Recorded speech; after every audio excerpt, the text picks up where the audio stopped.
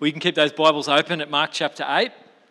And there are handouts on the seats around you if you want to use the back of that to scribble some notes and follow along with this passage this week. It's getting Christmassy, isn't it? Look at this. The Adventist Church have just put up some cool things and it looks nice. Isn't it? Getting ready for Christmas. If there's one thing that I'm picking up from the book of Mark, and hopefully you're with me on this, it's that the author, Mark, is really wanting us to ask a question, or at least get a really good answer to this question. And he keeps trying to get us there with everything he does. The way he pulls together this biography of Jesus, Mark wants us to ask this question: who is Jesus? And in fact, more than just casually asking that question, and the author here is trying to get us to interrogate that question and make sure you've got a really good, cracking, solid answer to that question. Who is Jesus?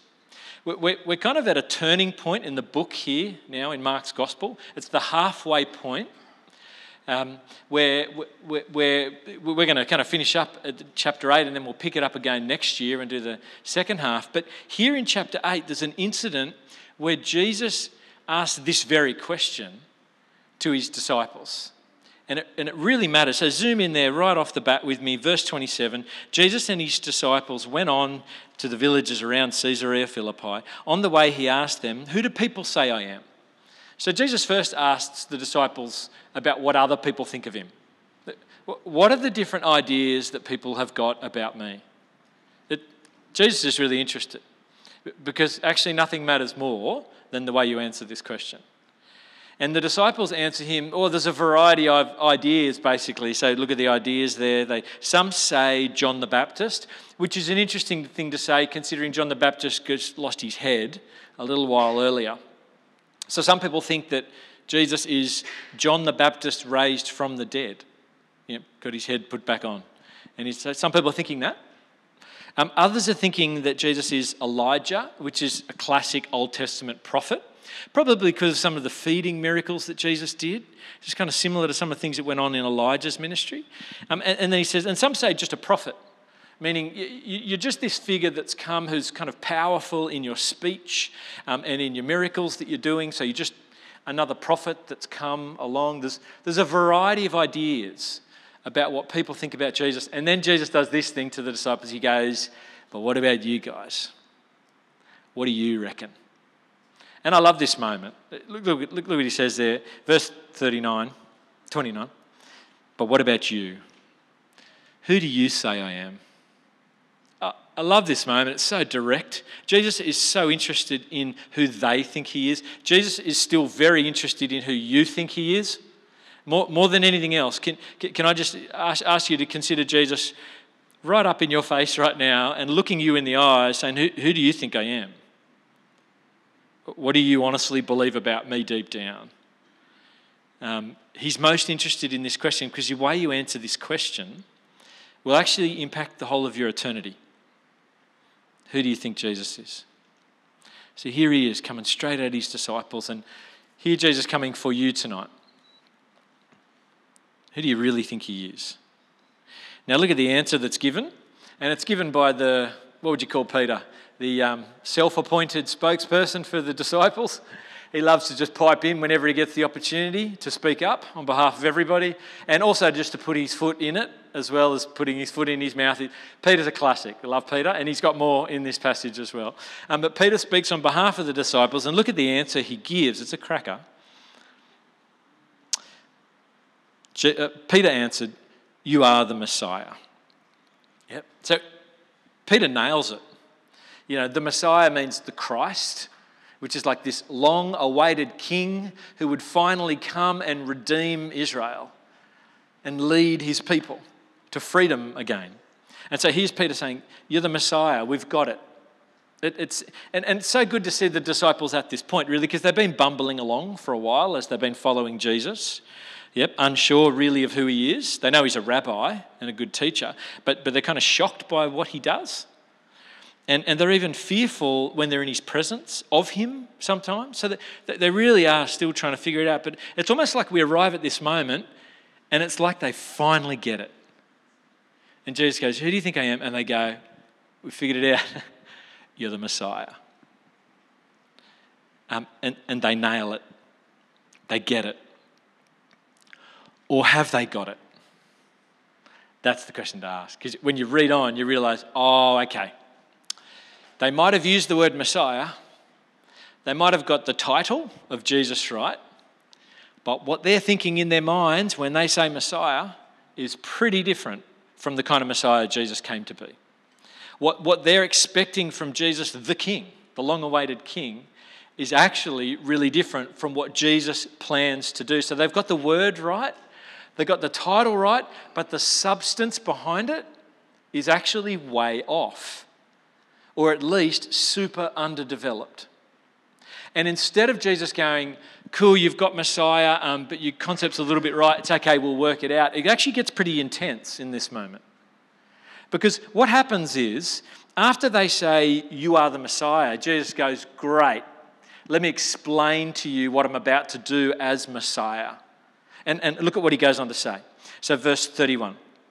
He then began to teach them that the Son of Man, speaking about himself in the third person, he goes to teach them what the Son of Man must suffer many things. So here's what the Messiah is going to do. Jesus says, I'm going to suffer many things, and then I'm going to be rejected by the chief priests and the elders and the teachers of the law. And then he must be killed. And after that, after 3 days, rise again. And Jesus spoke plainly about this to the disciples. So they say, you're the Messiah, and Jesus goes, good, got it, let me tell you what the Messiah is going to do. I'm going to suffer, I'm going to be rejected, and then I'm going to be killed. Got it? And they go, what? Peter, literally, it's like his head explodes because that is not what he's got in his mind as the Messiah. And in fact, Peter feels so strongly about it. Look what he does. He, that's Jesus, spoke plainly about this, and Peter took him aside and began to ask polite questions about what he means by that. No, Peter takes Jesus aside and rebukes him. So as Jesus has been saying this, Peter's like, oh no, he's got it very wrong, the poor fella. Jesus, come over here for a sec, mate. Takes him off the side, puts his arm around him and goes, mate, I just need to unpack for you.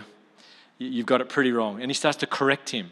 And in fact, the word rebuke is pretty strong. It's like, mate, you are way off. I don't know what you're thinking with this suffering business and this being rejected business and this dying business. No, that is not the plan. And he works hard to correct Jesus. What is the picture that Peter had in mind anyway? What's the idea that your classic Jewish person in the first century had, typically, of what the Messiah would come and do? Well, they knew the Messiah was going to come and redeem Israel, but the way they were expecting the Messiah to do that was to basically try and do a repeat of history, to come and be the kind of king like the good old days. And so in Peter's mind, he's thinking back to King David, King Solomon, and the time when Israel was a superpower. So he's expecting the Messiah, and most of the Jews are expecting this, the Messiah would come, be the king of Israel again, release Israel from the rule of the Romans, and become again the superpower where the headquarters is in Jerusalem. That's what they're expecting Jesus to be. In fact, if the first century Jews could have a t-shirt with a slogan on it that represented what they were expecting from the Messiah, this would be the slogan, something like this: to make Israel great again. Yeah? Does that sound familiar? That's what Peter's expecting. Awesome, superpower. Let's get rid of this oppressive enemy Rome, and let's become epic again, and let's rule again, and that's what it's all about. And I tell you what, Jesus has come as the Messiah to redeem his people, but not in an earthly kingdom in the same way that they were expecting. There's a whole bunch of things they've missed. And really the way Jesus is going to do it is by suffering and being rejected and dying. That is how he's going to rule. That's how he's going to reign. That's how he's going to redeem. And it's nothing like what they were thinking. In fact, it's what Peter's got in his mind is so far off, and it's such a problem that it's so far off, that Jesus says, for you to think that way about me, and for you to expect me to be that kind of a king, is for you to basically side with the great enemy of God. I mean, look at the language Jesus uses here. It's so important that Peter and the disciples get the right idea about Messiah. That look at the language. Jesus comes back at Peter, verse 33. But when Jesus turned and looked at his disciples, he rebuked Peter, "Get behind me, Satan." So he doesn't just let Peter get away with this. He says to Peter, effectively calls Peter Satan. In other words, what you're doing here, the way you're thinking, the way you're rebuking me, you're with the enemy. You're actually making yourself the enemy of God and the enemy of God's plans, which involve me coming to be the Messiah in the way God intended. You're siding with the enemy. This is huge. It's a big problem. It's not just a slight difference that needs to be corrected. Jesus is not going to let go of this one because it's not enough to just have the title. It's not enough just to get the words right or the phrase right. You've got to get the substance right. They've got the word, they've got the phrase, but the substance is all wrong behind the phrase. And for us, we can reflect on this somewhat as well.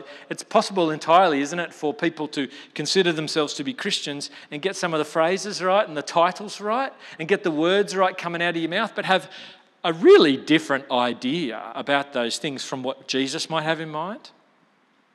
We can do the same thing. Think about it with me. It's entirely possible for you or me or someone today to be thinking about themselves as a Christian and saying things like, I believe in God. But what they mean by that is, well, I believe there is a God and that he's the one that likely made everything. But they're yet to come to believe in the big thing that God has actually done in his son Jesus on the cross. That's not part of the belief, but a person might be thinking, and maybe this is you today, you're like, I believe in God, surely that's enough. No. Do you believe in the big thing God did by sending his son? Because that's really what it means to believe in God. Or you could be someone who, it's easy to do this, it'd be someone who's figured out how to belong to a church, and fit in and be helpful and, contribute and feel like that because you belong to a mob of Christians and you're part of the community and a valued part of the community that you're all right. But it's entirely possible to belong to a church community but yet to actually have a personal saving relationship with Jesus. Yep. I think churches around our nation, around our world can easily be filled with people who love the sense of belonging. It's part of what God's got for us. It's awesome to belong to God's people and function as part of it. But to do that and actually miss the personal one-on-one relationship with Jesus is to miss the guts of this. Yeah? So it's easy to have the phrases and some of the concepts but miss the heart. I think it's even easy to for a person to use the word salvation in regards to Jesus and to be a person who says, talks about themselves as being saved. I got saved at a certain point and I've been saved by Jesus, but you can use that language, and here's the classic thing I hear these days, you use the language about being saved by Jesus, but what the person means is that they've been saved from failing to reach their full potential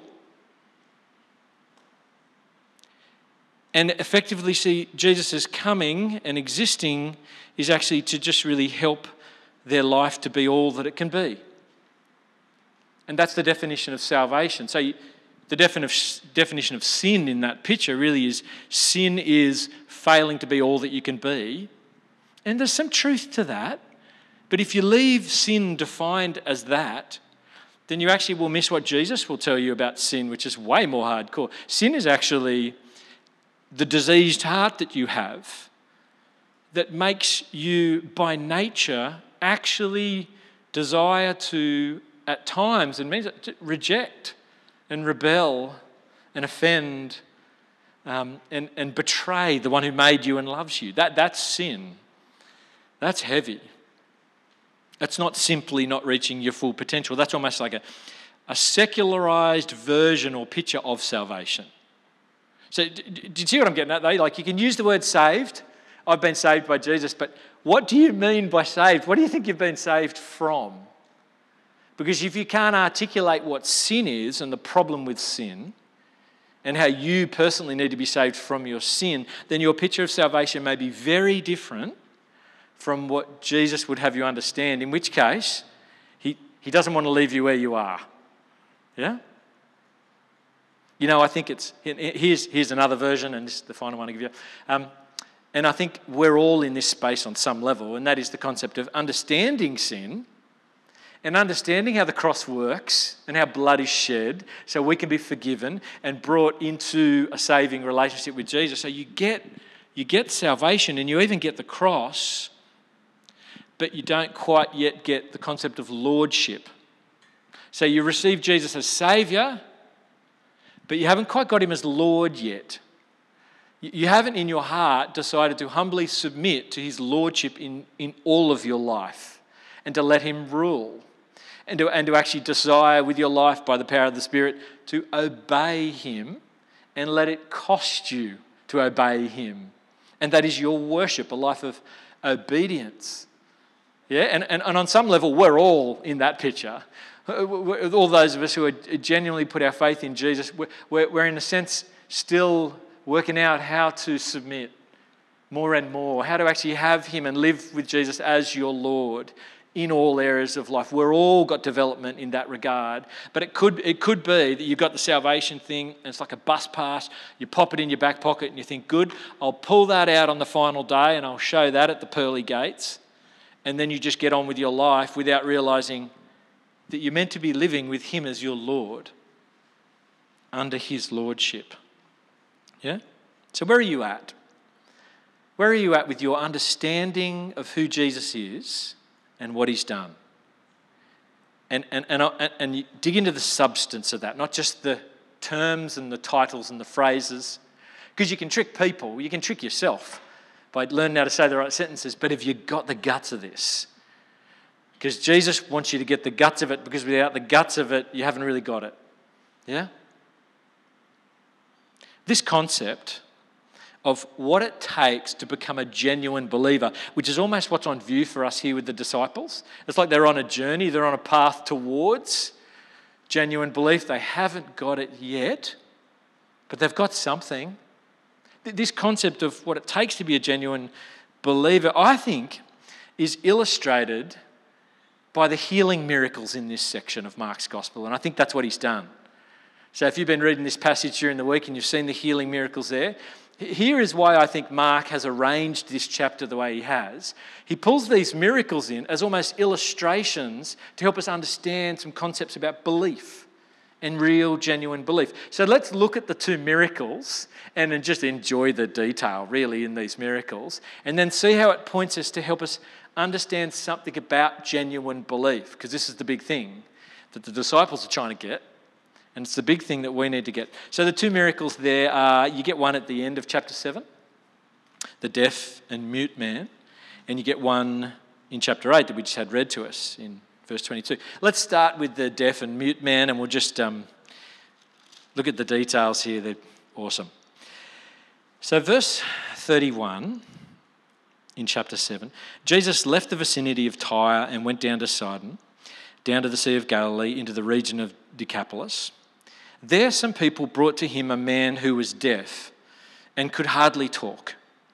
And they begged Jesus to place his hands on him. It's similar to the paralytic that gets brought and lowered down through the roof to Jesus. This guy's got mates who are bringing him to Jesus as well. This guy's deaf and he can hardly speak. Maybe it means he's been deaf since birth and because he's never been able to hear the way you speak. And so this is his situation. Verse 33, after Jesus took him aside, away from the crowd, notice that, Jesus put his fingers into the man's ears. Then he spit, or we could say spat, and touched the man's tongue. He looked up to heaven and with a deep sigh said to him, Ephphatha, which means be opened. At this, the man's ears were opened, his tongue was loosened, and he began to speak plainly. How cool is that? How's the detail in that? It's amazing, isn't it? Like, Jesus doesn't just go, you're healed. There's all these other things going on.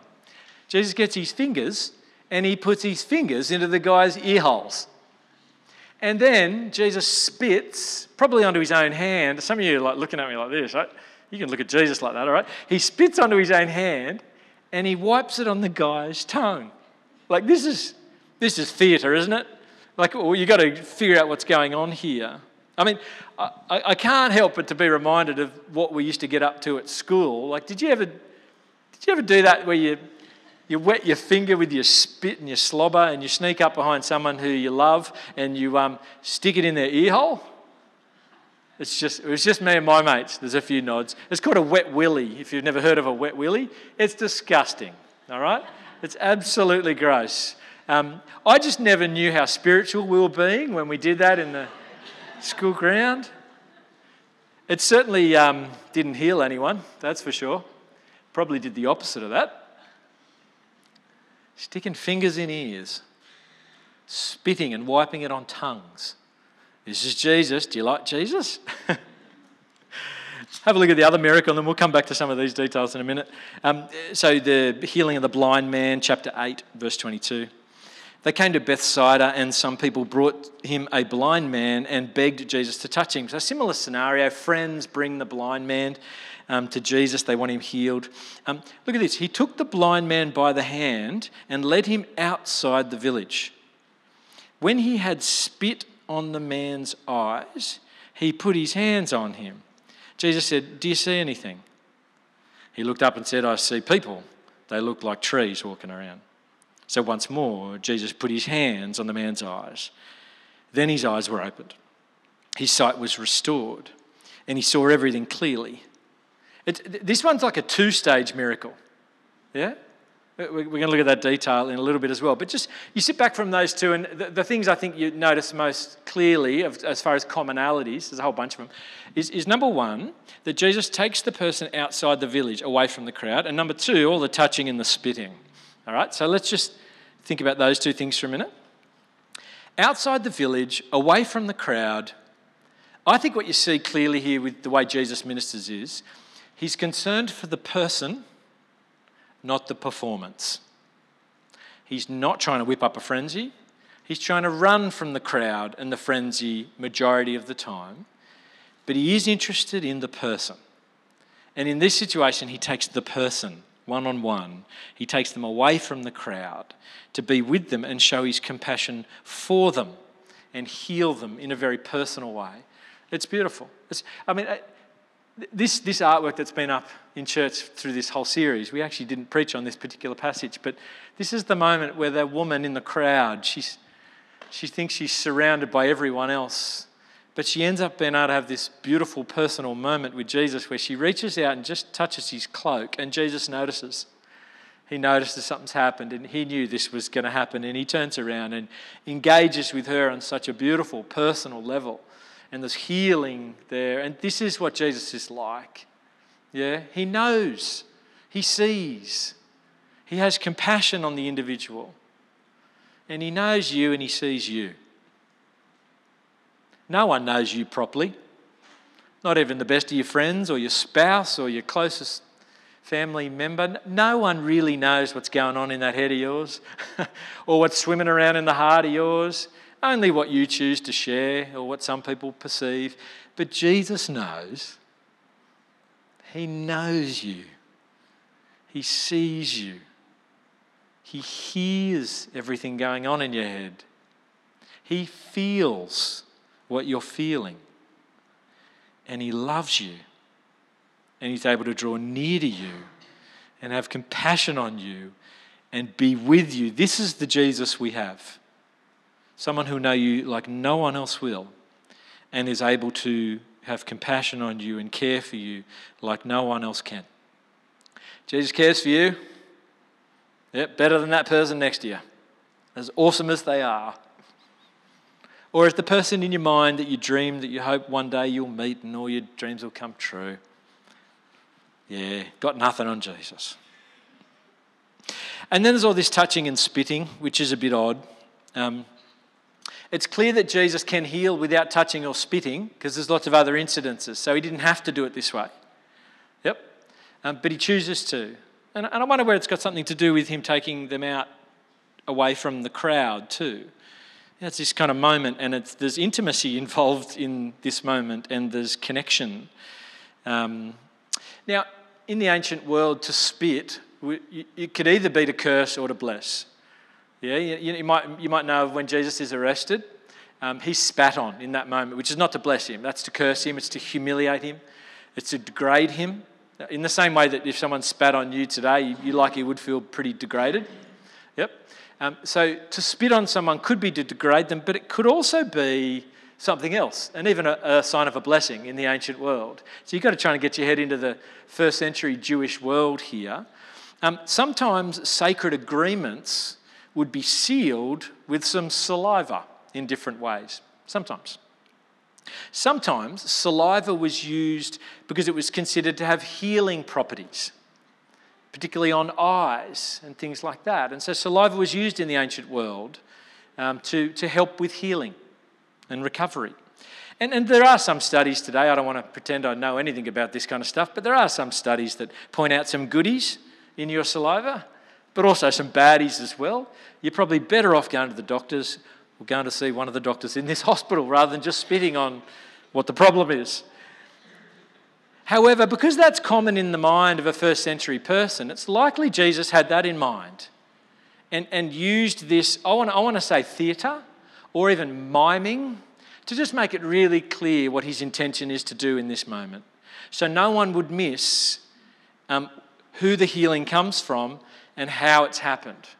Yep. So there's spitting and there's touching, and I think it's intentional. It's like an acted parable that you can't miss.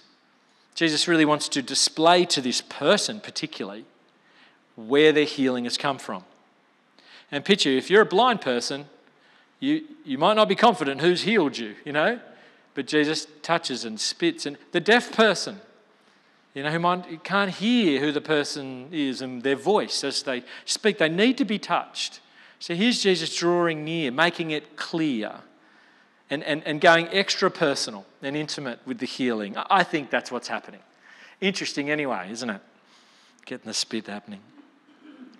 However, the big thing that's important to get is, I think, when you sit back from looking at these two miracles, they teach us something about the nature of belief, which is the bigger thing to catch. It's bigger than physical healing, this concept of deep, genuine belief in Jesus. And I think these two miracles are positioned the way they are to help us understand something about the disciples and their belief that's emerging, and also to help us understand something about the very nature of belief. So two things I got for you. The first thing is by noticing the two-stage healing of the blind man, I think it helps us understand there's somewhat of a two-stage belief or a gradual belief happening for the disciples, particularly here in this moment.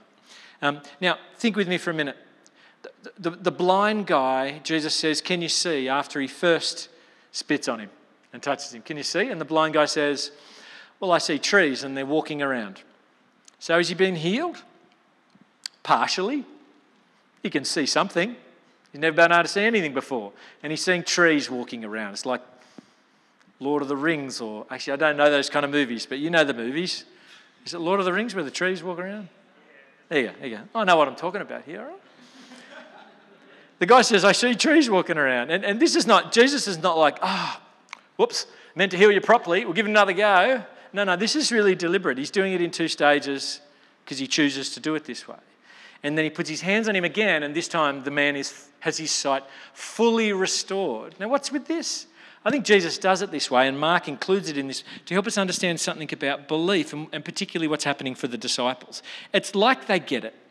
It's like they can see, because they say, "You're the Messiah," but they can't really see yet. They haven't got clarity on what the Messiah is. For the disciples, their belief is like emerging. It's like it's gradual, or it's in stages. They can partly see, but they haven't quite got it yet. It's like they're partly healed, of their unbelief, but not fully yet. Yeah? And you see evidence of this all through the book of Mark, where the disciples are still trying to get it. Like, did you notice the second feeding miracle in Mark's gospel? You got the feeding of the 5,000. We looked at that last week. But then here in chapter 7 or 8? 7. 8. At the start of 8, there's the feeding of the 4,000. And it's like Jesus goes, okay, I'm going to repeat this lesson, see if they got it this time. Oh, no bread. What are we going to do? And the disciples are like, we don't know. Where are we going to get bread from? It's like, oh, seriously? You didn't? Like, we just did this a few days ago or however long it was ago. They're slow to catch it. They haven't got it yet. Their belief is emerging. They haven't yet learned to trust that Jesus can and will provide. It's like their spiritual eyes and ears are not quite open yet. Now, before we apply this directly to us, we've got to be a little bit careful because I think what's happening for the disciples here is it's a unique situation. What you've got here in the ministry of Jesus and soon afterwards is the overlap of the ages. You've got the old covenant and you've got the new covenant of the Spirit. And this ministry of Jesus is in the midst of it all. It's like a transitional moment. Pentecost hasn't happened yet. So you answer me this question. When did the disciples become Christians? Was it when they first started following Jesus? Was it when they first saw some miracles? Was it in this moment where they say they're Messiah? Was it at the Transfiguration? Was it at Pentecost? Was it kind of almost even after Pentecost? When did they really get it? It's gradual for them. It's unique for them. It's a bit different for them. Because living now fully in the age of the Spirit, we understand how salvation and belief works. Regeneration by the Holy Spirit happens for a person to enable belief. Yep. So there's no such thing as almost a Christian for us today. You either are or you're not. You've either received the Spirit or you haven't. You've either put your trust in Jesus or you haven't. But there's something slightly different going on here. So you've got to be careful about applying it directly to us. But can I give you a little example of how the concept can be applied to us somewhat? And that's this. There is a sense in which for all of us who would say we've got Jesus and we've got salvation, we know He's our Lord, that we're all still on this journey of progression and maturity towards really understanding and living for Jesus. Yeah, that's happening for all of us on some level. So when Jesus warns the Pharisees and He says, be careful of the yeast, warns the disciples, be careful of the yeast of the Pharisees, I think we need to be careful of that as well, in that the yeast is the concept of the evil that the Pharisees have got, their hard-heartedness towards Jesus, their refusal to accept who He is, and I think this is what we need to be careful of as well. Just watch your hard heart. There'll be a certain amount you know and understand and believe, but there'll be more for you to understand, and the thing that can be holding you back from actually growing and getting clarity about your belief and going deeper in your belief actually is not simply just an intellectual exercise. It can be the condition of your heart. Hard-heartedness can hold us back from really accepting Jesus, and we find ourselves still resisting Him in subtle ways. So where are you at? What's happening for you? Where are you stuck? Where's the development that still is yet to happen for you? To go deeper in your belief and more serious about your worship and your service, living under the Lordship. Like, where are you at and what's stopping you from moving forward? And God's intention is that we would all be growing. He promises, Philippians chapter 1 verse 6, the God who began a good work in you, He wants to bring it to completion. So we're all a work in progress. Let's partner with Jesus in this work that He's doing in us. There's the first thing. Here's the second thing and the final thing. The second way in which these miracles help us understand something significant about belief is this. Belief is miraculous. Belief is miraculous. It's kind of easy to look at someone who gets healed physically and go, wow, miraculous. But I think what we're meant to understand here is that at the heart of nature of believing in Jesus and having genuine belief is a profound miracle. It's not just a cognitive thing in your brain, an understanding thing. Genuine belief comes via divine revelation and inspiration by the power of Jesus, by the Spirit. Yeah? Just as the deaf man and the blind man were only able to see and hear due to Jesus' direct intervention in their life, so too the spiritually deaf and the spiritually blind can only come to see and hear and genuinely believe in Jesus by the miraculous intervention of Jesus. Have you got that? Yeah? By Jesus actually crying out to heaven on your behalf, Ephatha. I don't know if you know your Aramaic. It's a great word, isn't it? Ephatha. If I'm pronouncing it right. I'm probably not. I don't care. I'll have a go anyway. All right? Ephatha is just be opened. Be opened. So Jesus is sticking his fingers in this guy's ears saying, be open. But the ultimate miracle that Jesus is wanting to do is to actually call out, be opened in your ears and your hearts to hear and understand the voice of God and really accept and believe in what he's done in Jesus. In our minds and in our hearts, there needs to be a miracle for belief to exist. Genuine belief is a true miracle of Jesus. In fact, I'll put it like this. Genuine belief is the greatest miracle of all. It's the most spectacular, supernatural event that could ever happen for you in your life. It just may not always be perceived as a spectacular, supernatural event. Partly because, and typically for adults, when an adult comes to belief, it's usually a bit of a process because there's usually a heck of a lot of unlearning in order to really learn and accept. And so it can take time and it doesn't feel spectacular. It can feel gradual and very normal and cognitive, but really, for anyone to come to belief in Jesus, a profound miracle has happened or is in the process of happening, however you want to describe it. It's miraculous. It's just that we are way more easily impressed by physical healings. Are we not? I mean, you can see them. It's way easier to be impressed by them. And it was the same in Jesus' day. The crowds were following him because they were impressed by physical healings and everyone wanted it.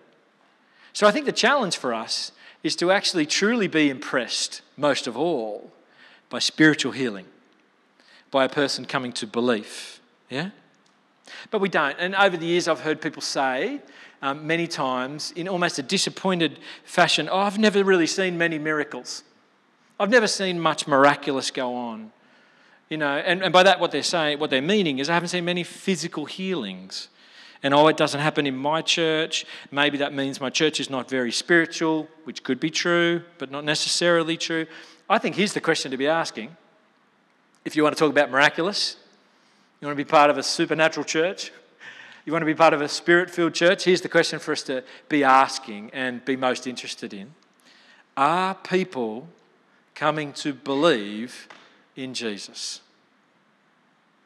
Are people who have walked away coming back to believe again in Jesus? And are those people who have become believers persevering in their belief so that in 5, 10, 15, 20 years' time, they are deeper in their belief and still strong in their belief and particularly have grown able to persevere through suffering and hang on to their belief and actually see their belief strengthened. There, my friends, is a profound spiritual activity. There's a spiritual church where God is using it to do the ultimate miracle. Yeah? Now, don't get me wrong. Pray for physical healing. If you are sick, cry out to God that he would heal you. He is able to heal you and has healed people through the centuries, obviously and clearly. When you come across someone and you're chatting before church, after church, and they share with you something that's going on, pray for each other, as you feel comfortable to do. Don't feel like there needs to be a special person pray. You don't need to come and pray with a pastor or pray in a special spot. Just pray for each other. When things come up in home groups, pray for healing and trust that God can heal. And if he intends to, he will heal. And trust that there will be moments where we get to enjoy that kind of healing and celebrate it when it comes, for sure. We won't make a big show of doing that in church. I don't think we'd necessarily want to get people up the front all the time and pray for healing, partly because I don't think Jesus ever kind of set up healing meetings. It seemed to find him, but he didn't go chasing it. Yeah? But pray. Pray for physical healing. But here's the thing. Here's what's going to be harder to do than to get excited when someone gets healed physically. It's always going to be harder to be just as excited or even more excited about spiritual healing. So let's give ourselves to being determined to be focused on and excited about people coming to belief in Jesus. Let's keep trying to shape this growing community of believers to have sharp eyes for that and willingness to celebrate that whenever we see evidence of it. Whether it's a new person coming to faith, or whether it's someone coming back, or whether it's someone actually just kind of catching things and growing deeper, which we hope it's happened for all of us. Let's be focused on that miracle. Yeah? You might be able to show me a church where it's got the appearance and the perception of being supernatural activity going on everywhere, and that's good and fine, but give me a church where there's deep, genuine conversions to Jesus happening and true repentance of sin happening, and 20 years down the track they're still believing there's a truly miraculous work. I want to be part of that. Let's give ourselves to that ongoingly. Yeah? The real miracle is a long game. Yeah? We love a short game. We love an instant, exciting thing that happens. We get dopamine hits whenever we tap coloured buttons on our phones and they make noises. And we love a bit of dopamine, but I tell you what, the real miracle is the long game that happens for a person and keeps happening for a person. Harder to spot in the moment sometimes, but it's the real deal. So I'll finish and I'll say this. If you are a believer, if you would say, yeah, I've got genuine saving faith in Jesus as Lord and Saviour, and I understand the cross and this is me, just something miraculous has happened for you. Celebrate that. Just stop and keep noticing that. You're not in this simply because someone told you about it when you were young, or you grew up in a family where that happened, or you went to a school where that happened, or you just somehow figured it out on your own by reading books. No. You are a believer because God has come to you in the person of Jesus, and he's actually stuck his fingers in your ears, and he spat on your tongue, and he said, be opened. And you've been opened up to see it's true. You've been opened up to believe it's real. And if that's you, a miracle has happened. Let the miracle continue as you go deeper and deeper in your belief. And enjoy that miracle happening. And count it as a miracle. And celebrate it as miraculous. Let's get better at doing that as the years tick by. Keep your heart soft towards the Lord. And finally, if you're someone who's honest enough to say, yep, haven't got it yet. I haven't got genuine belief yet. That's the most helpful thing you can ever acknowledge, is where you really are. And if you haven't got it yet, I'd encourage you to do this. Hunt Jesus down. Go looking for those fingers that he can stick in your ear and try and get him to spit on your tongue. Now that sounds weird, doesn't it? But just interrogate this Jesus character. Go after finding the best answer to that question, who is Jesus? Yeah? Go after him and cry out to God, God, if you're real, can you do this miracle in me? You try crying that one out. God's going to answer that one. Do this miracle in me. Let me pray, and then we're going to share in communion together. Father God, we thank you for this word to us.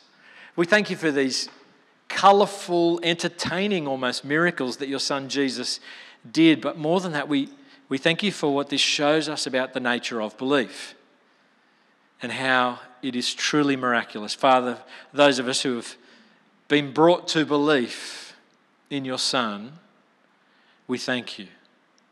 We thank you for opening up our ears, opening up our eyes, and doing a work that only you can do. Thank you. Help us celebrate it. And Lord, we ask that you would do that miracle in more and more people around us. We long for those who yet have come to see who your Son is and what he's done. Please, we beg of you, Lord, do that miracle more and more so. And would you give us the joy of seeing it happen and do it ultimately for the sake of your glory and your name. We pray this in the name of your Son, Jesus. Amen. We can keep those Bibles open at Mark chapter 8. And there are handouts on the seats around you if you want to use the back of that to scribble some notes and follow along with this passage this week. It's getting Christmassy, isn't it? Look at this. The Adventist Church have just put up some cool things and it looks nice. Isn't it? Getting ready for Christmas. If there's one thing that I'm picking up from the book of Mark, and hopefully you're with me on this, it's that the author, Mark, is really wanting us to ask a question, or at least get a really good answer to this question. And he keeps trying to get us there with everything he does. The way he pulls together this biography of Jesus, Mark wants us to ask this question: who is Jesus? And in fact, more than just casually asking that question, and the author here is trying to get us to interrogate that question and make sure you've got a really good, cracking, solid answer to that question. Who is Jesus? We're kind of at a turning point in the book here now in Mark's Gospel. It's the halfway point where we're going to kind of finish up at chapter 8 and then we'll pick it up again next year and do the second half. But here in chapter 8, there's an incident where Jesus asked this very question to his disciples. And it really matters. So zoom in there right off the bat with me. Verse 27, Jesus and his disciples went on.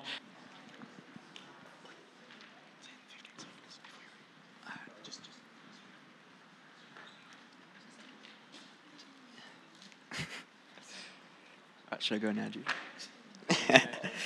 Okay, so we're reading from Mark 8, 22 to 30.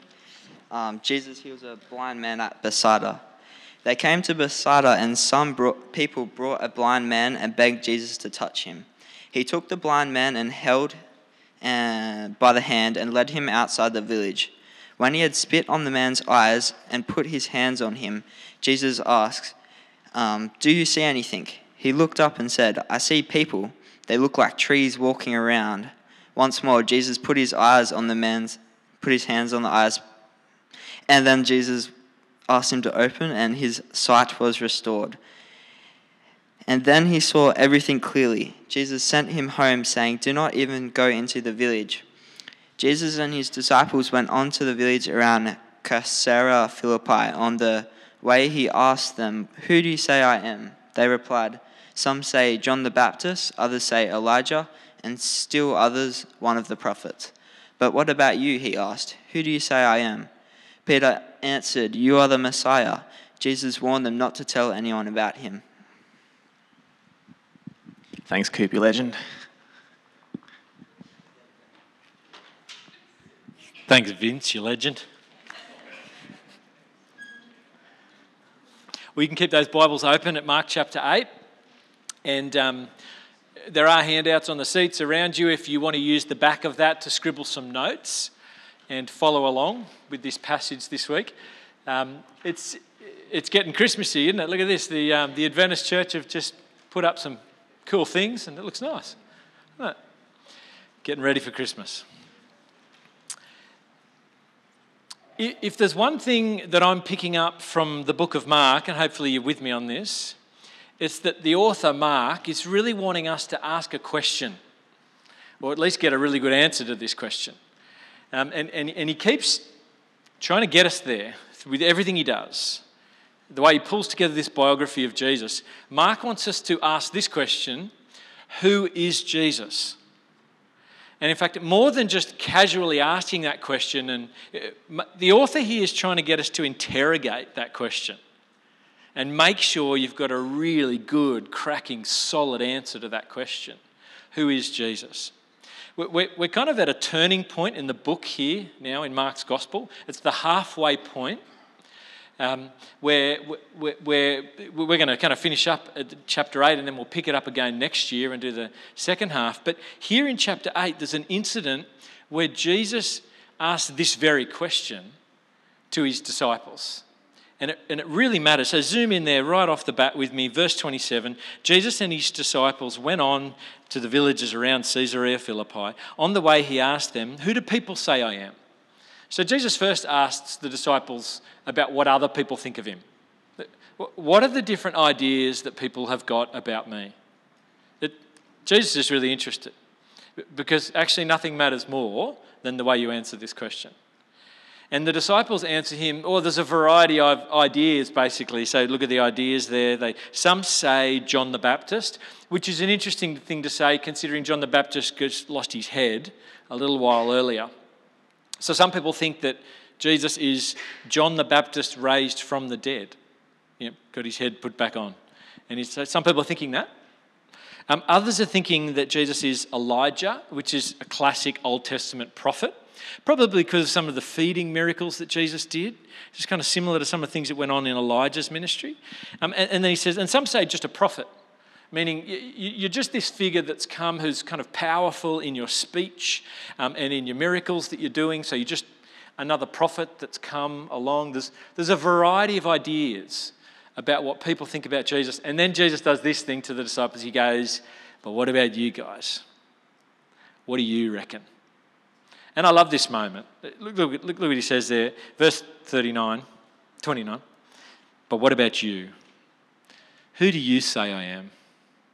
I love this moment. It's so direct. Jesus is so interested in who they think he is. Jesus is still very interested in who you think he is.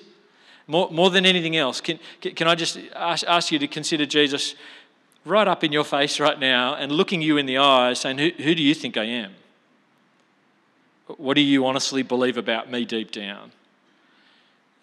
He's most interested in this question because the way you answer this question will actually impact the whole of your eternity.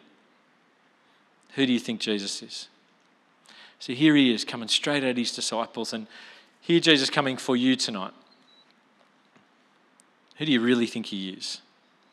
Now look at the answer that's given, and it's given by what would you call Peter? The self-appointed spokesperson for the disciples.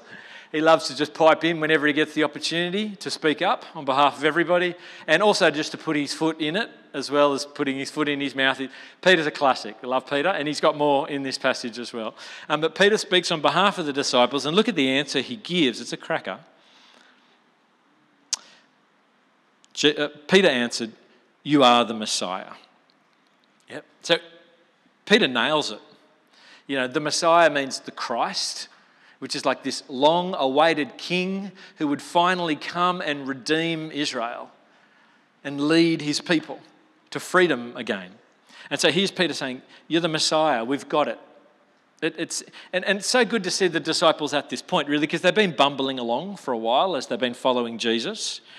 Unsure really of who he is. They know he's a rabbi and a good teacher, but they're kind of shocked by what he does. And they're even fearful when they're in his presence of him sometimes. So they really are still trying to figure it out. But it's almost like we arrive at this moment and it's like they finally get it. And Jesus goes, "Who do you think I am?" And they go, "We figured it out. You're the Messiah." And they nail it. They get it. Or have they got it? That's the question to ask. Because when you read on, you realise, okay. They might have used the word Messiah. They might have got the title of Jesus right. But what they're thinking in their minds when they say Messiah is pretty different from the kind of Messiah Jesus came to be. What they're expecting from Jesus, the King, the long-awaited King, is actually really different from what Jesus plans to do. So they've got the word right, they've got the title right, but the substance behind it is actually way off. or at least super underdeveloped. And instead of Jesus going, cool, you've got Messiah, but your concept's a little bit right, it's okay, we'll work it out, it actually gets pretty intense in this moment. Because what happens is, after they say, you are the Messiah, Jesus goes, great, let me explain to you what I'm about to do as Messiah. And look at what he goes on to say. So verse 31. He then began to teach them that the Son of Man, speaking about himself in the third person, he goes to teach them what the Son of Man must suffer many things. So here's what the Messiah is going to do. Jesus says, I'm going to suffer many things, and then I'm going to be rejected by the chief priests and the elders and the teachers of the law, and then he must be killed. And after that, 3 days, rise again. And Jesus spoke plainly about this to the disciples. So they say, you're the Messiah, and Jesus goes, good, got it, let me tell you what the Messiah is going to do. I'm going to suffer, I'm going to be rejected, and then I'm going to be killed. Got it? And they go, what?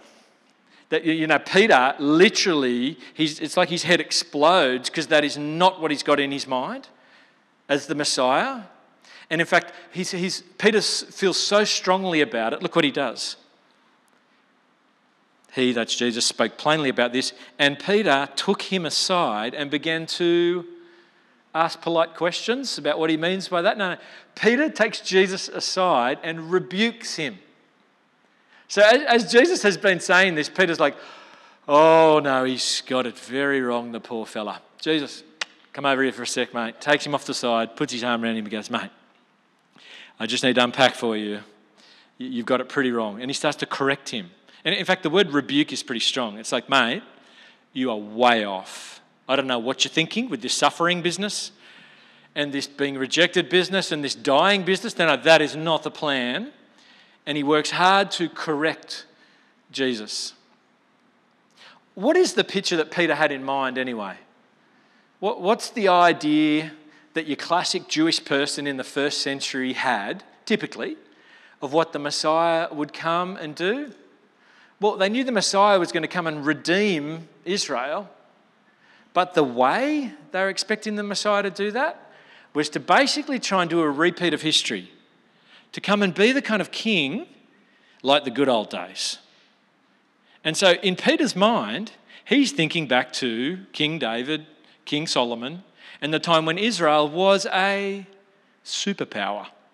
So he's expecting the Messiah, and most of the Jews are expecting this, the Messiah would come, be the king of Israel again, release Israel from the rule of the Romans, and become again the superpower where the headquarters is in Jerusalem. That's what they're expecting Jesus to be. In fact, if the first century Jews could have a t-shirt with a slogan on it that represented what they were expecting from the Messiah, this would be the slogan, something like this: to make Israel great again. Yeah? Does that sound familiar? That's what Peter's expecting. Awesome, superpower. Let's get rid of this oppressive enemy, Rome, and let's become epic again, and let's rule again, and that's what it's all about. And I tell you what, Jesus has come as the Messiah to redeem his people, but not in an earthly kingdom in the same way that they were expecting. There's a whole bunch of things they've missed. And really the way Jesus is going to do it is by suffering and being rejected and dying. That is how he's going to rule. That's how he's going to reign. That's how he's going to redeem.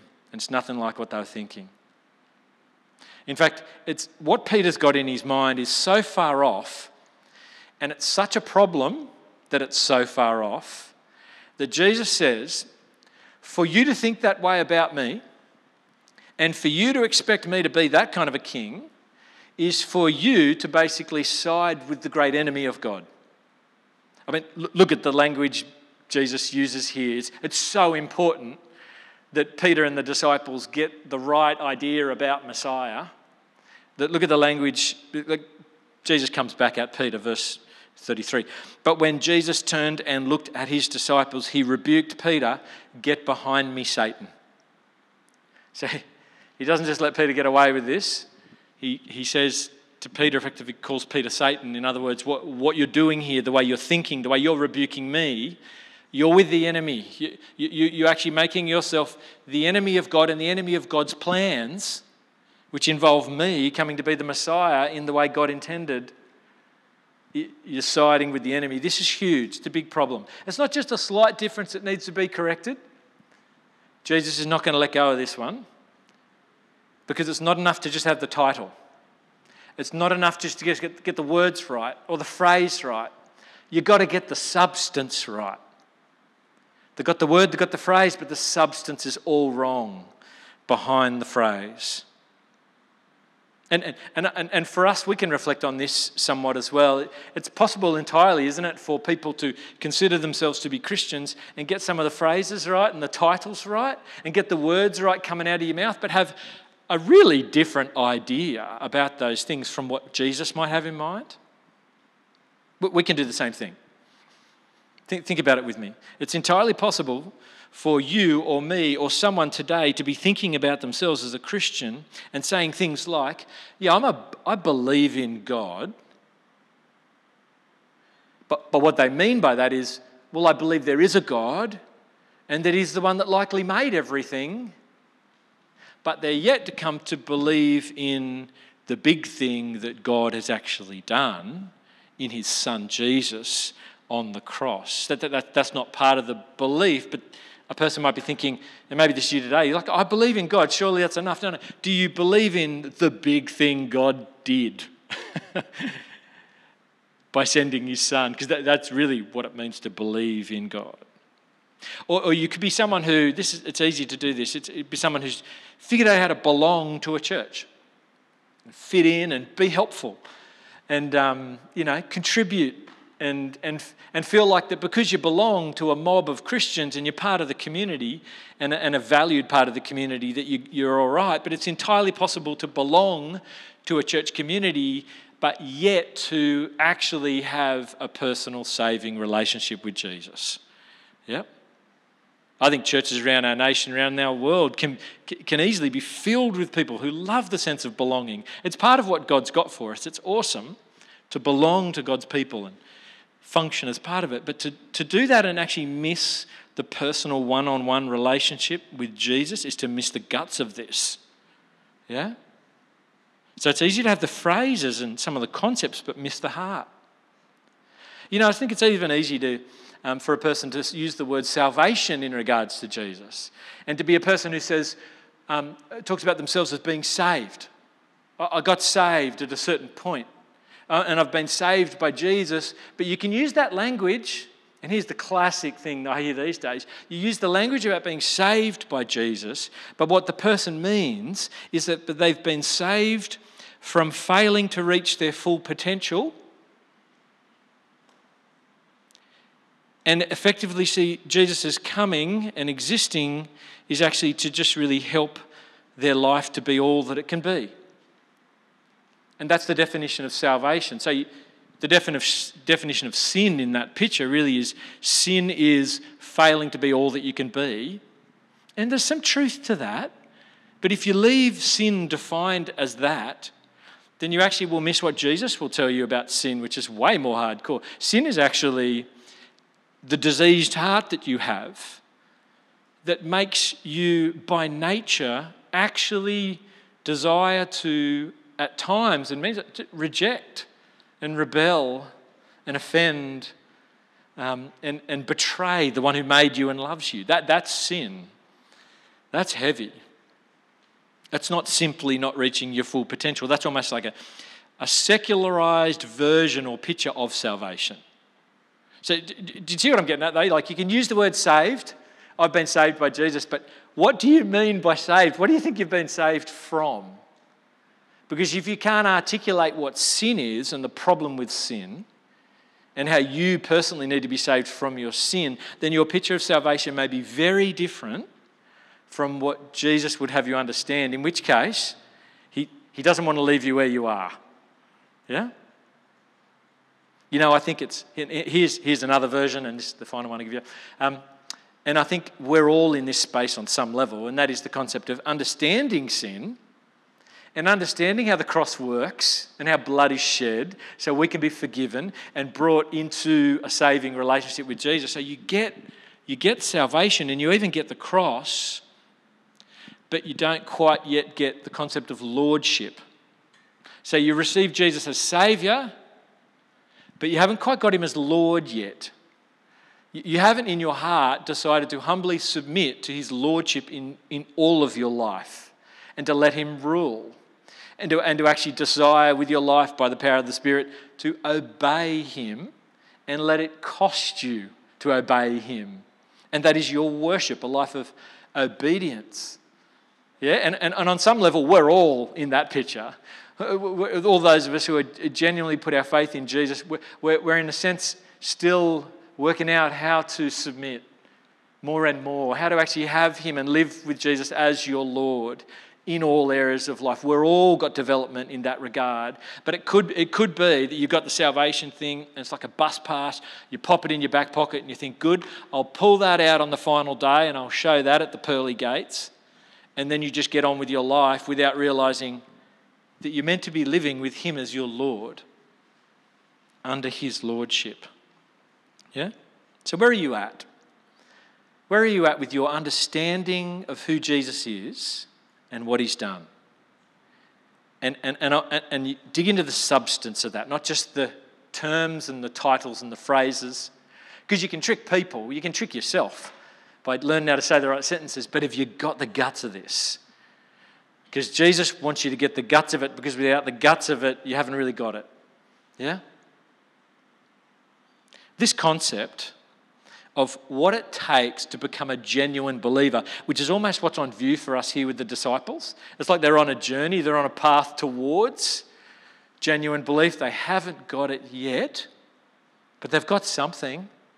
This concept of what it takes to be a genuine believer, I think, is illustrated by the healing miracles in this section of Mark's Gospel, and I think that's what he's done.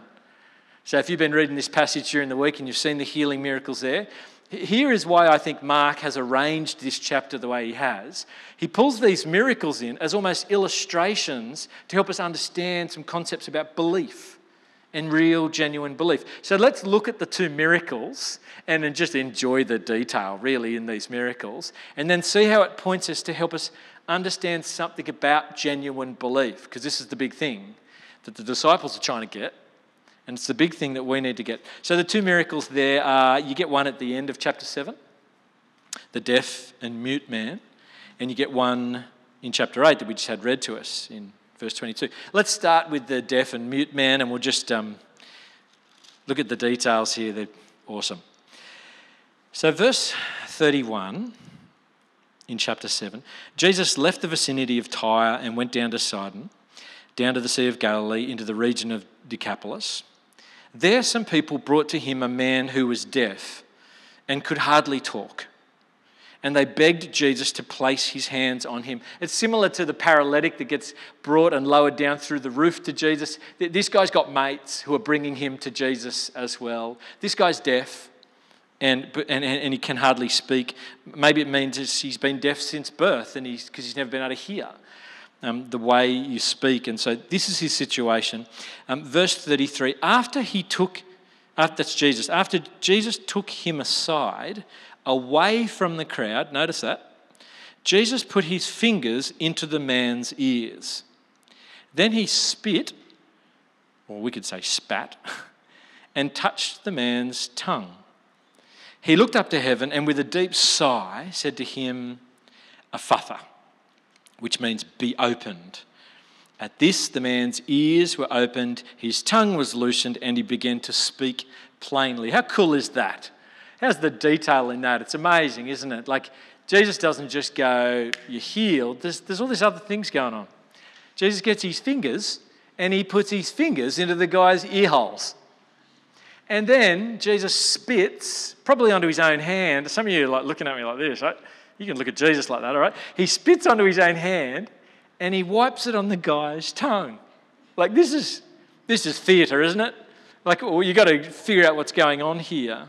I mean, I can't help but to be reminded of what we used to get up to at school. Like, did you ever do that where you You wet your finger with your spit and your slobber, and you sneak up behind someone who you love, and you stick it in their ear hole. It was just me and my mates. There's a few nods. It's called a wet willy. If you've never heard of a wet willy, it's disgusting. All right, it's absolutely gross. I just never knew how spiritual we were being when we did that in the school ground. It certainly didn't heal anyone, that's for sure. Probably did the opposite of that. Sticking fingers in ears, spitting and wiping it on tongues. This is Jesus. Do you like Jesus? Have a look at the other miracle, and then we'll come back to some of these details in a minute. So the healing of the blind man, chapter 8, verse 22. They came to Bethsaida, and some people brought him a blind man and begged Jesus to touch him. So a similar scenario. Friends bring the blind man to Jesus. They want him healed. Look at this. He took the blind man by the hand and led him outside the village. When he had spit on the man's eyes, he put his hands on him. Jesus said, "Do you see anything?" He looked up and said, "I see people. They look like trees walking around." So once more, Jesus put his hands on the man's eyes. Then his eyes were opened. His sight was restored, and he saw everything clearly. This one's like a two-stage miracle. Yeah? We're going to look at that detail in a little bit as well. But just, you sit back from those two, and the things I think you notice most clearly, as far as commonalities, there's a whole bunch of them, is number one, that Jesus takes the person outside the village, away from the crowd, and number two, all the touching and the spitting. All right, so let's just think about those two things for a minute. Outside the village, away from the crowd, I think what you see clearly here with the way Jesus ministers is he's concerned for the person, not the performance. He's not trying to whip up a frenzy. He's trying to run from the crowd and the frenzy majority of the time. But he is interested in the person. And in this situation, he takes the person one-on-one. He takes them away from the crowd to be with them and show his compassion for them and heal them in a very personal way. It's beautiful. This artwork that's been up in church through this whole series, we actually didn't preach on this particular passage, but this is the moment where the woman in the crowd, she thinks she's surrounded by everyone else, but she ends up being able to have this beautiful personal moment with Jesus where she reaches out and just touches his cloak, and Jesus notices. He notices something's happened, and he knew this was going to happen, and he turns around and engages with her on such a beautiful personal level. And there's healing there. And this is what Jesus is like. Yeah? He knows. He sees. He has compassion on the individual. And he knows you and he sees you. No one knows you properly. Not even the best of your friends or your spouse or your closest family member. No one really knows what's going on in that head of yours or what's swimming around in the heart of yours. Only what you choose to share or what some people perceive. But Jesus knows. He knows you. He sees you. He hears everything going on in your head. He feels what you're feeling. And he loves you. And he's able to draw near to you and have compassion on you and be with you. This is the Jesus we have. Someone who will know you like no one else will and is able to have compassion on you and care for you like no one else can. Jesus cares for you. Yep, better than that person next to you. As awesome as they are. Or as the person in your mind that you dream that you hope one day you'll meet and all your dreams will come true. Yeah, got nothing on Jesus. And then there's all this touching and spitting, which is a bit odd. It's clear that Jesus can heal without touching or spitting because there's lots of other incidences. So he didn't have to do it this way. Yep. But he chooses to. And I wonder whether it's got something to do with him taking them out away from the crowd too. It's this kind of moment, and there's intimacy involved in this moment, and there's connection. Now, in the ancient world, to spit, it could either be to curse or to bless. Yeah, you might know when Jesus is arrested, he's spat on in that moment, which is not to bless him. That's to curse him. It's to humiliate him. It's to degrade him. In the same way that if someone spat on you today, you likely would feel pretty degraded. Yep. So to spit on someone could be to degrade them, but it could also be something else, and even a sign of a blessing in the ancient world. So you've got to try and get your head into the first century Jewish world here. Sometimes sacred agreements would be sealed with some saliva in different ways. Sometimes saliva was used because it was considered to have healing properties, particularly on eyes and things like that. And so saliva was used in the ancient world to help with healing and recovery. And there are some studies today, I don't want to pretend I know anything about this kind of stuff, but there are some studies that point out some goodies in your saliva, but also some baddies as well. You're probably better off going to the doctors or going to see one of the doctors in this hospital rather than just spitting on what the problem is. However, because that's common in the mind of a first century person, it's likely Jesus had that in mind and used this, I want to say theatre, or even miming, to just make it really clear what his intention is to do in this moment. So no one would miss who the healing comes from and how it's happened. Yep. So there's spitting and there's touching, and I think it's intentional. It's like an acted parable that you can't miss. Jesus really wants to display to this person particularly where their healing has come from. And picture, if you're a blind person, you might not be confident who's healed you, but Jesus touches and spits. And the deaf person, who can't hear who the person is and their voice as they speak, they need to be touched. So here's Jesus drawing near, making it clear and going extra personal and intimate with the healing. I think that's what's happening. Interesting anyway, isn't it? Getting the spit happening. However, the big thing that's important to get is, I think, when you sit back from looking at these two miracles, they teach us something about the nature of belief, which is the bigger thing to catch. It's bigger than physical healing, this concept of deep, genuine belief in Jesus. And I think these two miracles are positioned the way they are to help us understand something about the disciples and their belief that's emerging, and also to help us understand something about the very nature of belief. So 2 things I got for you. The first thing is, by noticing the 2-stage healing of the blind man, I think it helps us understand there's somewhat of a 2-stage belief, or a gradual belief happening for the disciples, particularly here in this moment. Now, think with me for a minute. The blind guy, Jesus says, "Can you see?" after he first spits on him and touches him. "Can you see?" And the blind guy says, "Well, I see trees and they're walking around." So has he been healed? Partially. He can see something. He's never been able to see anything before. And he's seeing trees walking around. It's like Lord of the Rings, or actually I don't know those kind of movies, but you know the movies. Is it Lord of the Rings where the trees walk around? There you go. I know what I'm talking about here, right? The guy says, "I see trees walking around." And this is not, Jesus is not like, whoops, meant to heal you properly, we'll give it another go. No, this is really deliberate. He's doing it in 2 stages because he chooses to do it this way. And then he puts his hands on him again, and this time the man has his sight fully restored. Now, what's with this? I think Jesus does it this way, and Mark includes it in this to help us understand something about belief, and particularly what's happening for the disciples. It's like they get it. It's like they can see, because they say, "You're the Messiah." But they can't really see yet. They haven't got clarity on what the Messiah is. For the disciples, their belief is like emerging. It's like it's gradual, or it's in stages. They can partly see, but they haven't quite got it yet. It's like they're partly healed of their unbelief, but not fully yet. Yeah?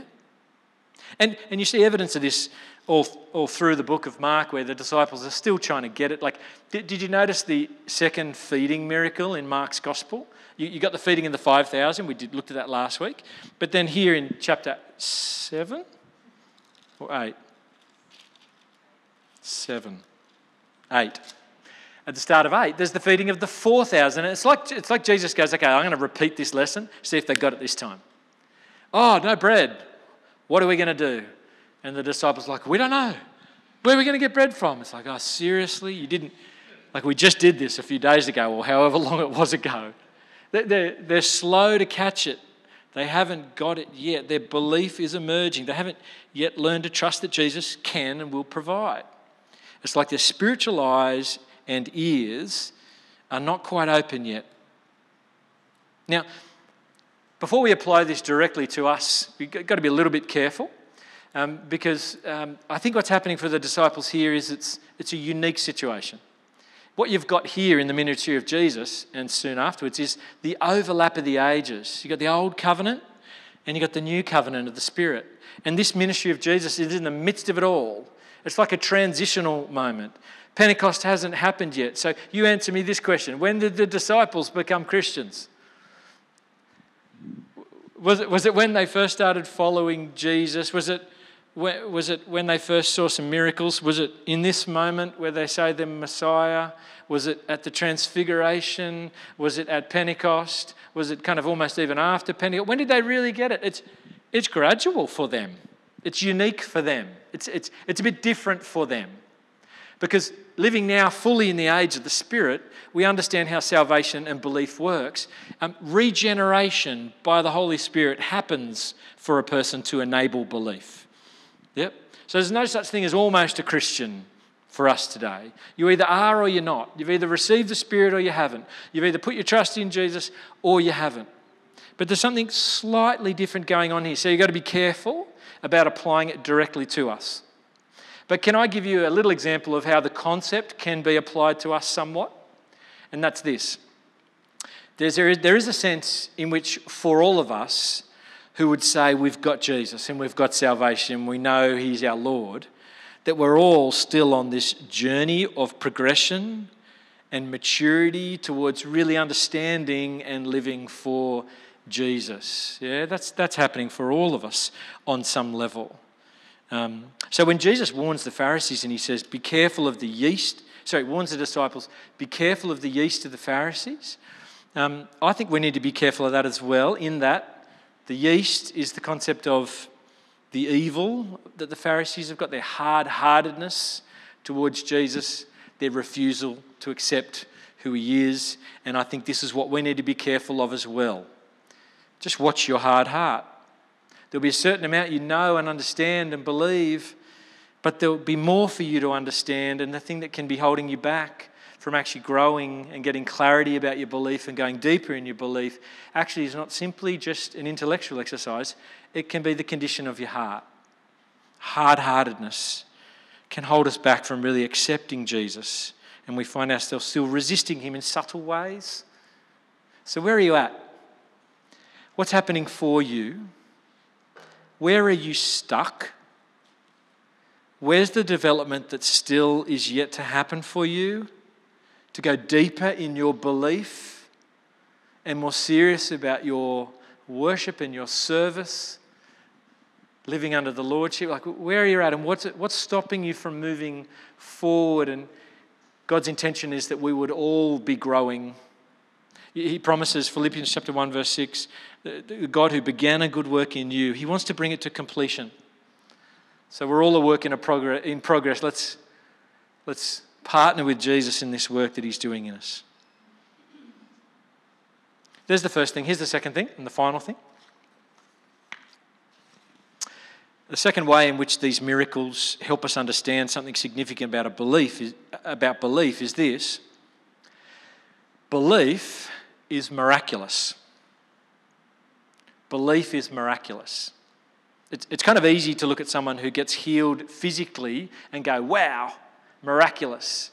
But I think what we're meant to understand here is that at the heart of nature of believing in Jesus and having genuine belief is a profound miracle. It's not just a cognitive thing in your brain, an understanding thing. Genuine belief comes via divine revelation and inspiration by the power of Jesus, by the Spirit. Yeah? Just as the deaf man and the blind man were only able to see and hear due to Jesus' direct intervention in their life, so too the spiritually deaf and the spiritually blind can only come to see and hear and genuinely believe in Jesus by the miraculous intervention of Jesus. Have you got that? Yeah? By Jesus actually crying out to heaven on your behalf, Ephatha. I don't know if you know your Aramaic. It's a great word, isn't it? Ephatha. If I'm pronouncing it right, I'm probably not. I don't care. I'll have a go anyway, all right? Ephatha is just be opened. Be opened. So Jesus is sticking his fingers in this guy's ears saying, be open. But the ultimate miracle that Jesus is wanting to do is to actually call out, be opened in your ears and your hearts to hear and understand the voice of God and really accept and believe in what he's done in Jesus. In our minds and in our hearts, there needs to be a miracle for belief to exist. Genuine belief is a true miracle of Jesus. In fact, I'll put it like this. Genuine belief is the greatest miracle of all.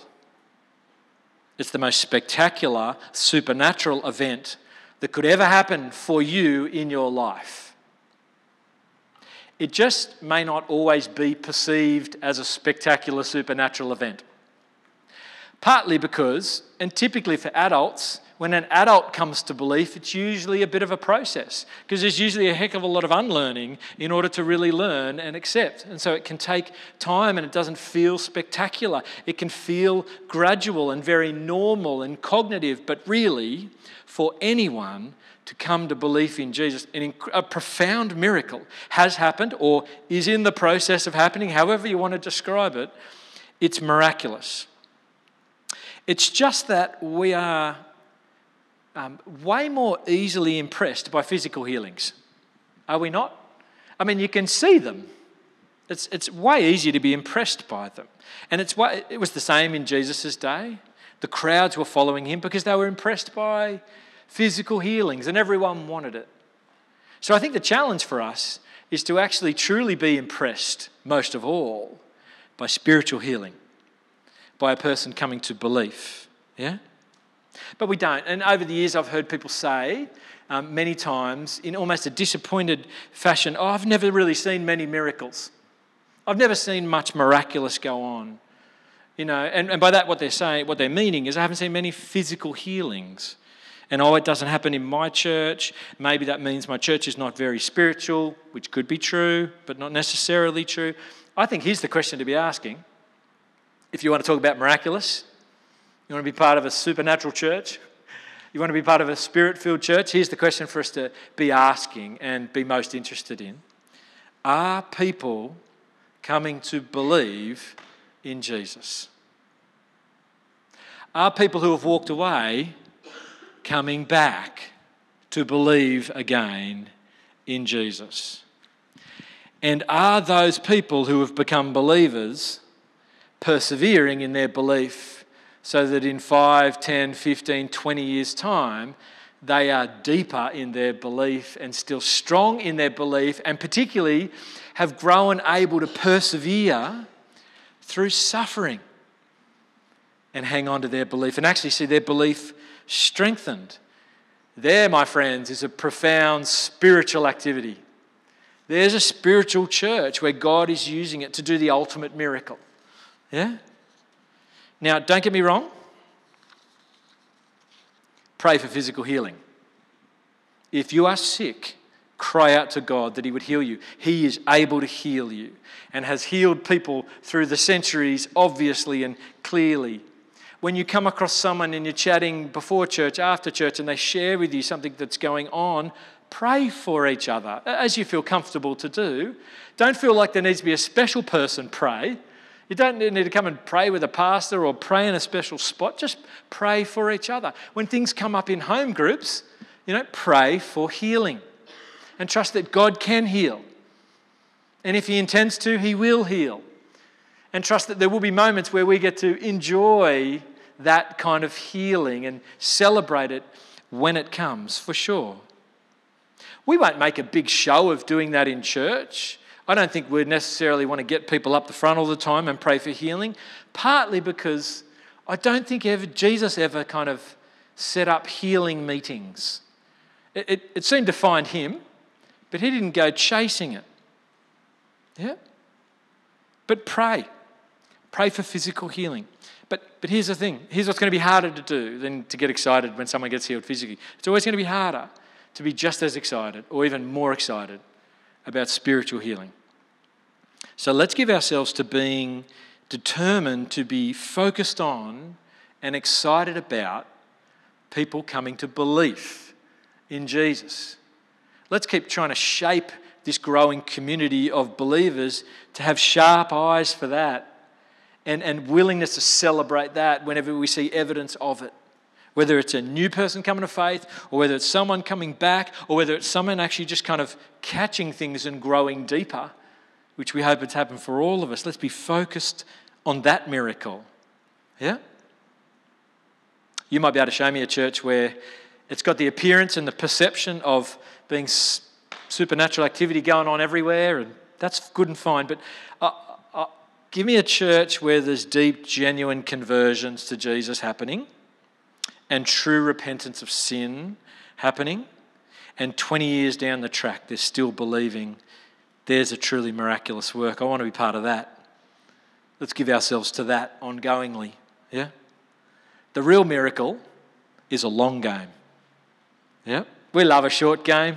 We love an instant, exciting thing that happens. We get dopamine hits whenever we tap coloured buttons on our phones and they make noises. And we love a bit of dopamine, but I tell you what, the real miracle is the long game that happens for a person and keeps happening for a person.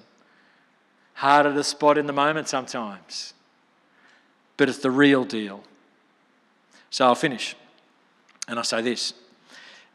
If you are a believer, if you would say, yeah, I've got genuine saving faith in Jesus as Lord and Saviour, and I understand the cross and this is me, just something miraculous has happened for you. Celebrate that. Just stop and keep noticing that. You're not in this simply because someone told you about it when you were young, or you grew up in a family where that happened, or you went to a school where that happened, or you just somehow figured it out on your own by reading books. No. You are a believer because God has come to you in the person of Jesus, and he's actually stuck his fingers in your ears, and he spat on your tongue, and he said, be opened. And you've been opened up to see it's true. You've been opened up to believe it's real. And if that's you, a miracle has happened. Let the miracle continue as you go deeper and deeper in your belief. And enjoy that miracle happening in your life. And count it as a miracle. And celebrate it as miraculous. Let's get better at doing that as the years tick by. Keep your heart soft towards the Lord.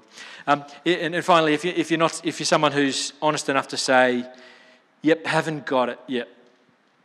I haven't got genuine belief yet. That's the most helpful thing you can ever acknowledge, is where you really are. And if you haven't got it yet, I'd encourage you to do this.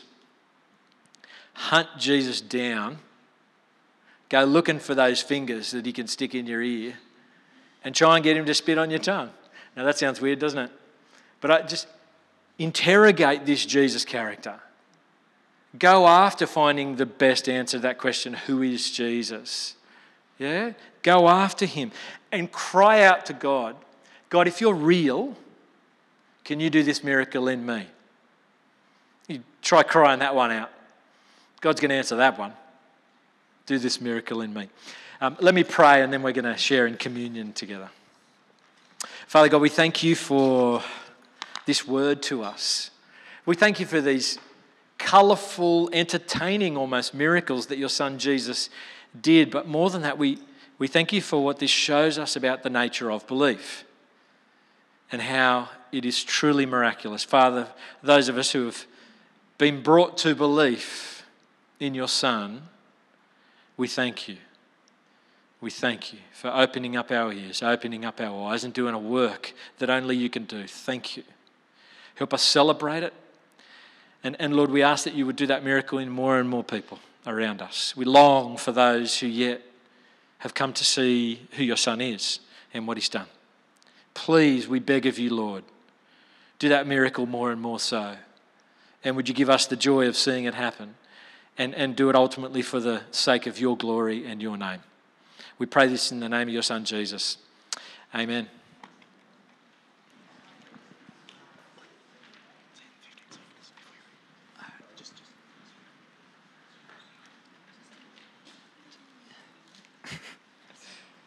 Right, should I go now, Jude?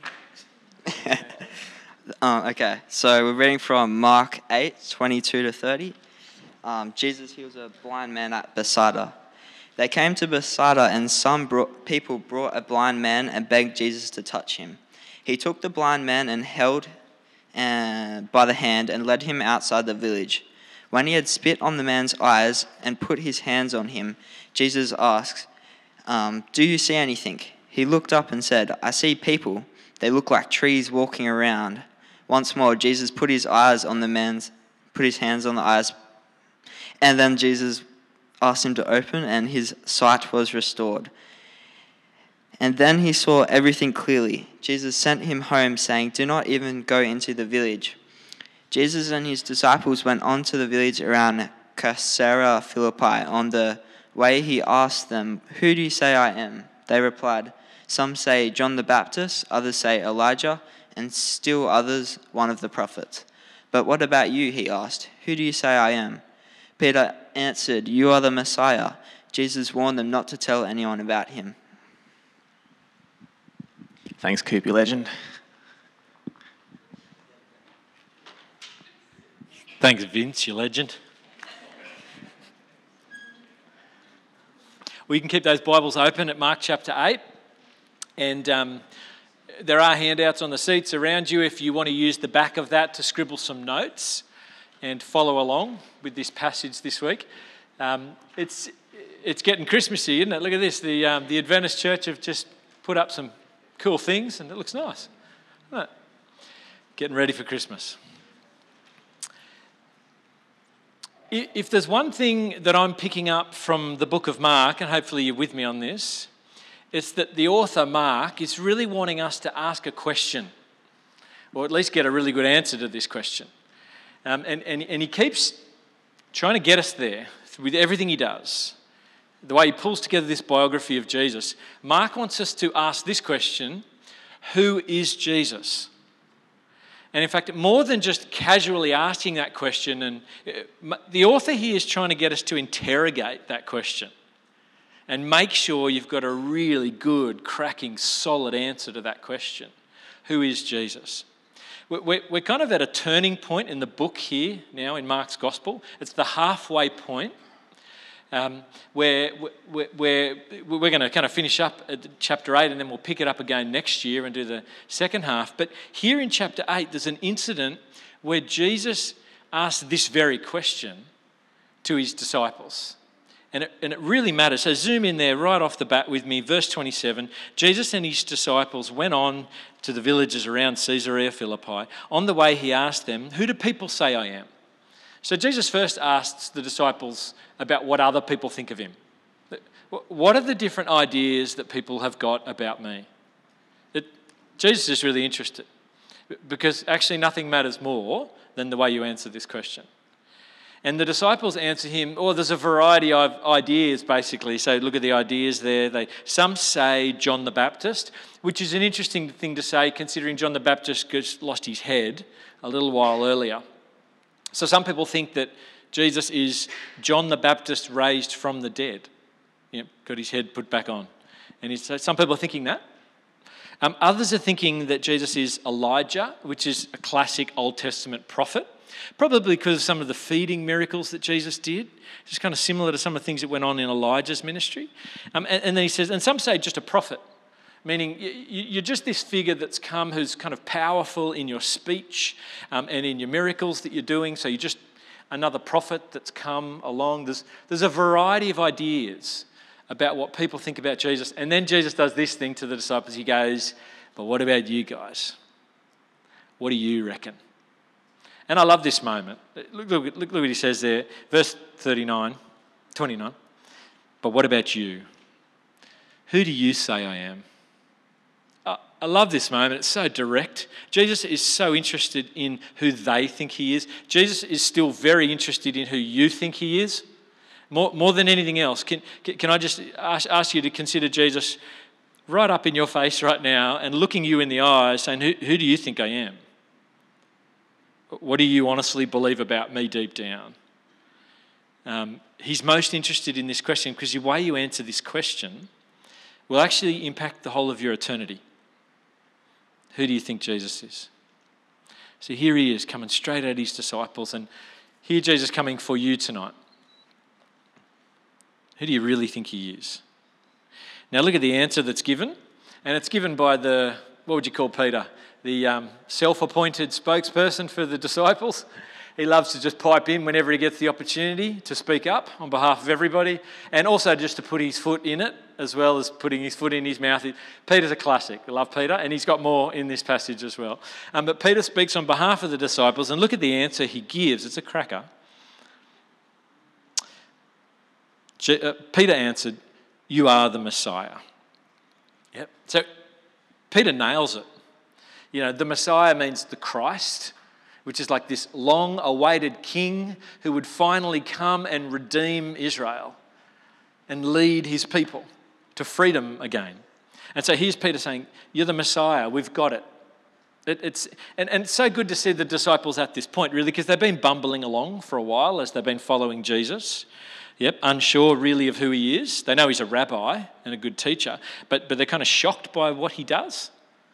And they're even fearful when they're in his presence of him sometimes. So they really are still trying to figure it out. But it's almost like we arrive at this moment and it's like they finally get it. And Jesus goes, "Who do you think I am?" And they go, "We figured it out. You're the Messiah." And they nail it. They get it. Or have they got it? That's the question to ask. Because when you read on, you realise, oh, okay. They might have used the word Messiah. They might have got the title of Jesus right. But what they're thinking in their minds when they say Messiah is pretty different from the kind of Messiah Jesus came to be. What they're expecting from Jesus, the King, the long-awaited King, is actually really different from what Jesus plans to do. So they've got the word right. They've got the title right, but the substance behind it is actually way off, or at least super underdeveloped. And instead of Jesus going, "Cool, you've got Messiah, but your concept's a little bit right, it's okay, we'll work it out," it actually gets pretty intense in this moment. Because what happens is, after they say, "You are the Messiah," Jesus goes, "Great, let me explain to you what I'm about to do as Messiah." And look at what he goes on to say. So verse 31. He then began to teach them that the Son of Man, speaking about himself in the third person, he goes to teach them what the Son of Man must suffer many things. So here's what the Messiah is going to do. Jesus says, "I'm going to suffer many things, and then I'm going to be rejected by the chief priests and the elders and the teachers of the law, and then he must be killed. And after that, after 3 days, rise again." And Jesus spoke plainly about this to the disciples. So they say, "You're the Messiah," and Jesus goes, "Good, got it. Let me tell you what the Messiah is going to do. I'm going to suffer, I'm going to be rejected, and then I'm going to be killed. Got it?" And they go, "What?" Peter literally, it's like his head explodes because that is not what he's got in his mind as the Messiah. And in fact, Peter feels so strongly about it. Look what he does. He, that's Jesus, spoke plainly about this, and Peter took him aside and began to ask polite questions about what he means by that. No, Peter takes Jesus aside and rebukes him. So as Jesus has been saying this, Peter's like, "Oh no, he's got it very wrong, the poor fella. Jesus, come over here for a sec, mate." Takes him off the side, puts his arm around him and goes, "Mate, I just need to unpack for you. You've got it pretty wrong." And he starts to correct him. And in fact, the word rebuke is pretty strong. It's like, "Mate, you are way off. I don't know what you're thinking with this suffering business and this being rejected business and this dying business. No, that is not the plan." And he works hard to correct Jesus. What is the picture that Peter had in mind anyway? What's the idea that your classic Jewish person in the first century had, typically, of what the Messiah would come and do? Well, they knew the Messiah was going to come and redeem Israel, but the way they were expecting the Messiah to do that was to basically try and do a repeat of history, to come and be the kind of king like the good old days. And so in Peter's mind, he's thinking back to King David, King Solomon, and the time when Israel was a superpower. So he's expecting the Messiah, and most of the Jews are expecting this, the Messiah would come, be the king of Israel again, release Israel from the rule of the Romans, and become again the superpower where the headquarters is in Jerusalem. That's what they're expecting Jesus to be. In fact, if the first century Jews could have a t-shirt with a slogan on it that represented what they were expecting from the Messiah, this would be the slogan, something like this: to make Israel great again. Yeah? Does that sound familiar? That's what Peter's expecting. Awesome superpower. Let's get rid of this oppressive enemy Rome, and let's become epic again, and let's rule again, and that's what it's all about. And I tell you what, Jesus has come as the Messiah to redeem his people, but not in an earthly kingdom in the same way that they were expecting. There's a whole bunch of things they've missed. And really the way Jesus is going to do it is by suffering and being rejected and dying. That is how he's going to rule. That's how he's going to reign. That's how he's going to redeem. And it's nothing like what they were thinking. In fact, it's what Peter's got in his mind is so far off, and it's such a problem that it's so far off, that Jesus says, for you to think that way about me, and for you to expect me to be that kind of a king, is for you to basically side with the great enemy of God. I mean, look at the language Jesus uses here. It's so important that Peter and the disciples get the right idea about Messiah. That look at the language. Jesus comes back at Peter, verse 33. But when Jesus turned and looked at his disciples, he rebuked Peter, "Get behind me, Satan." So he doesn't just let Peter get away with this.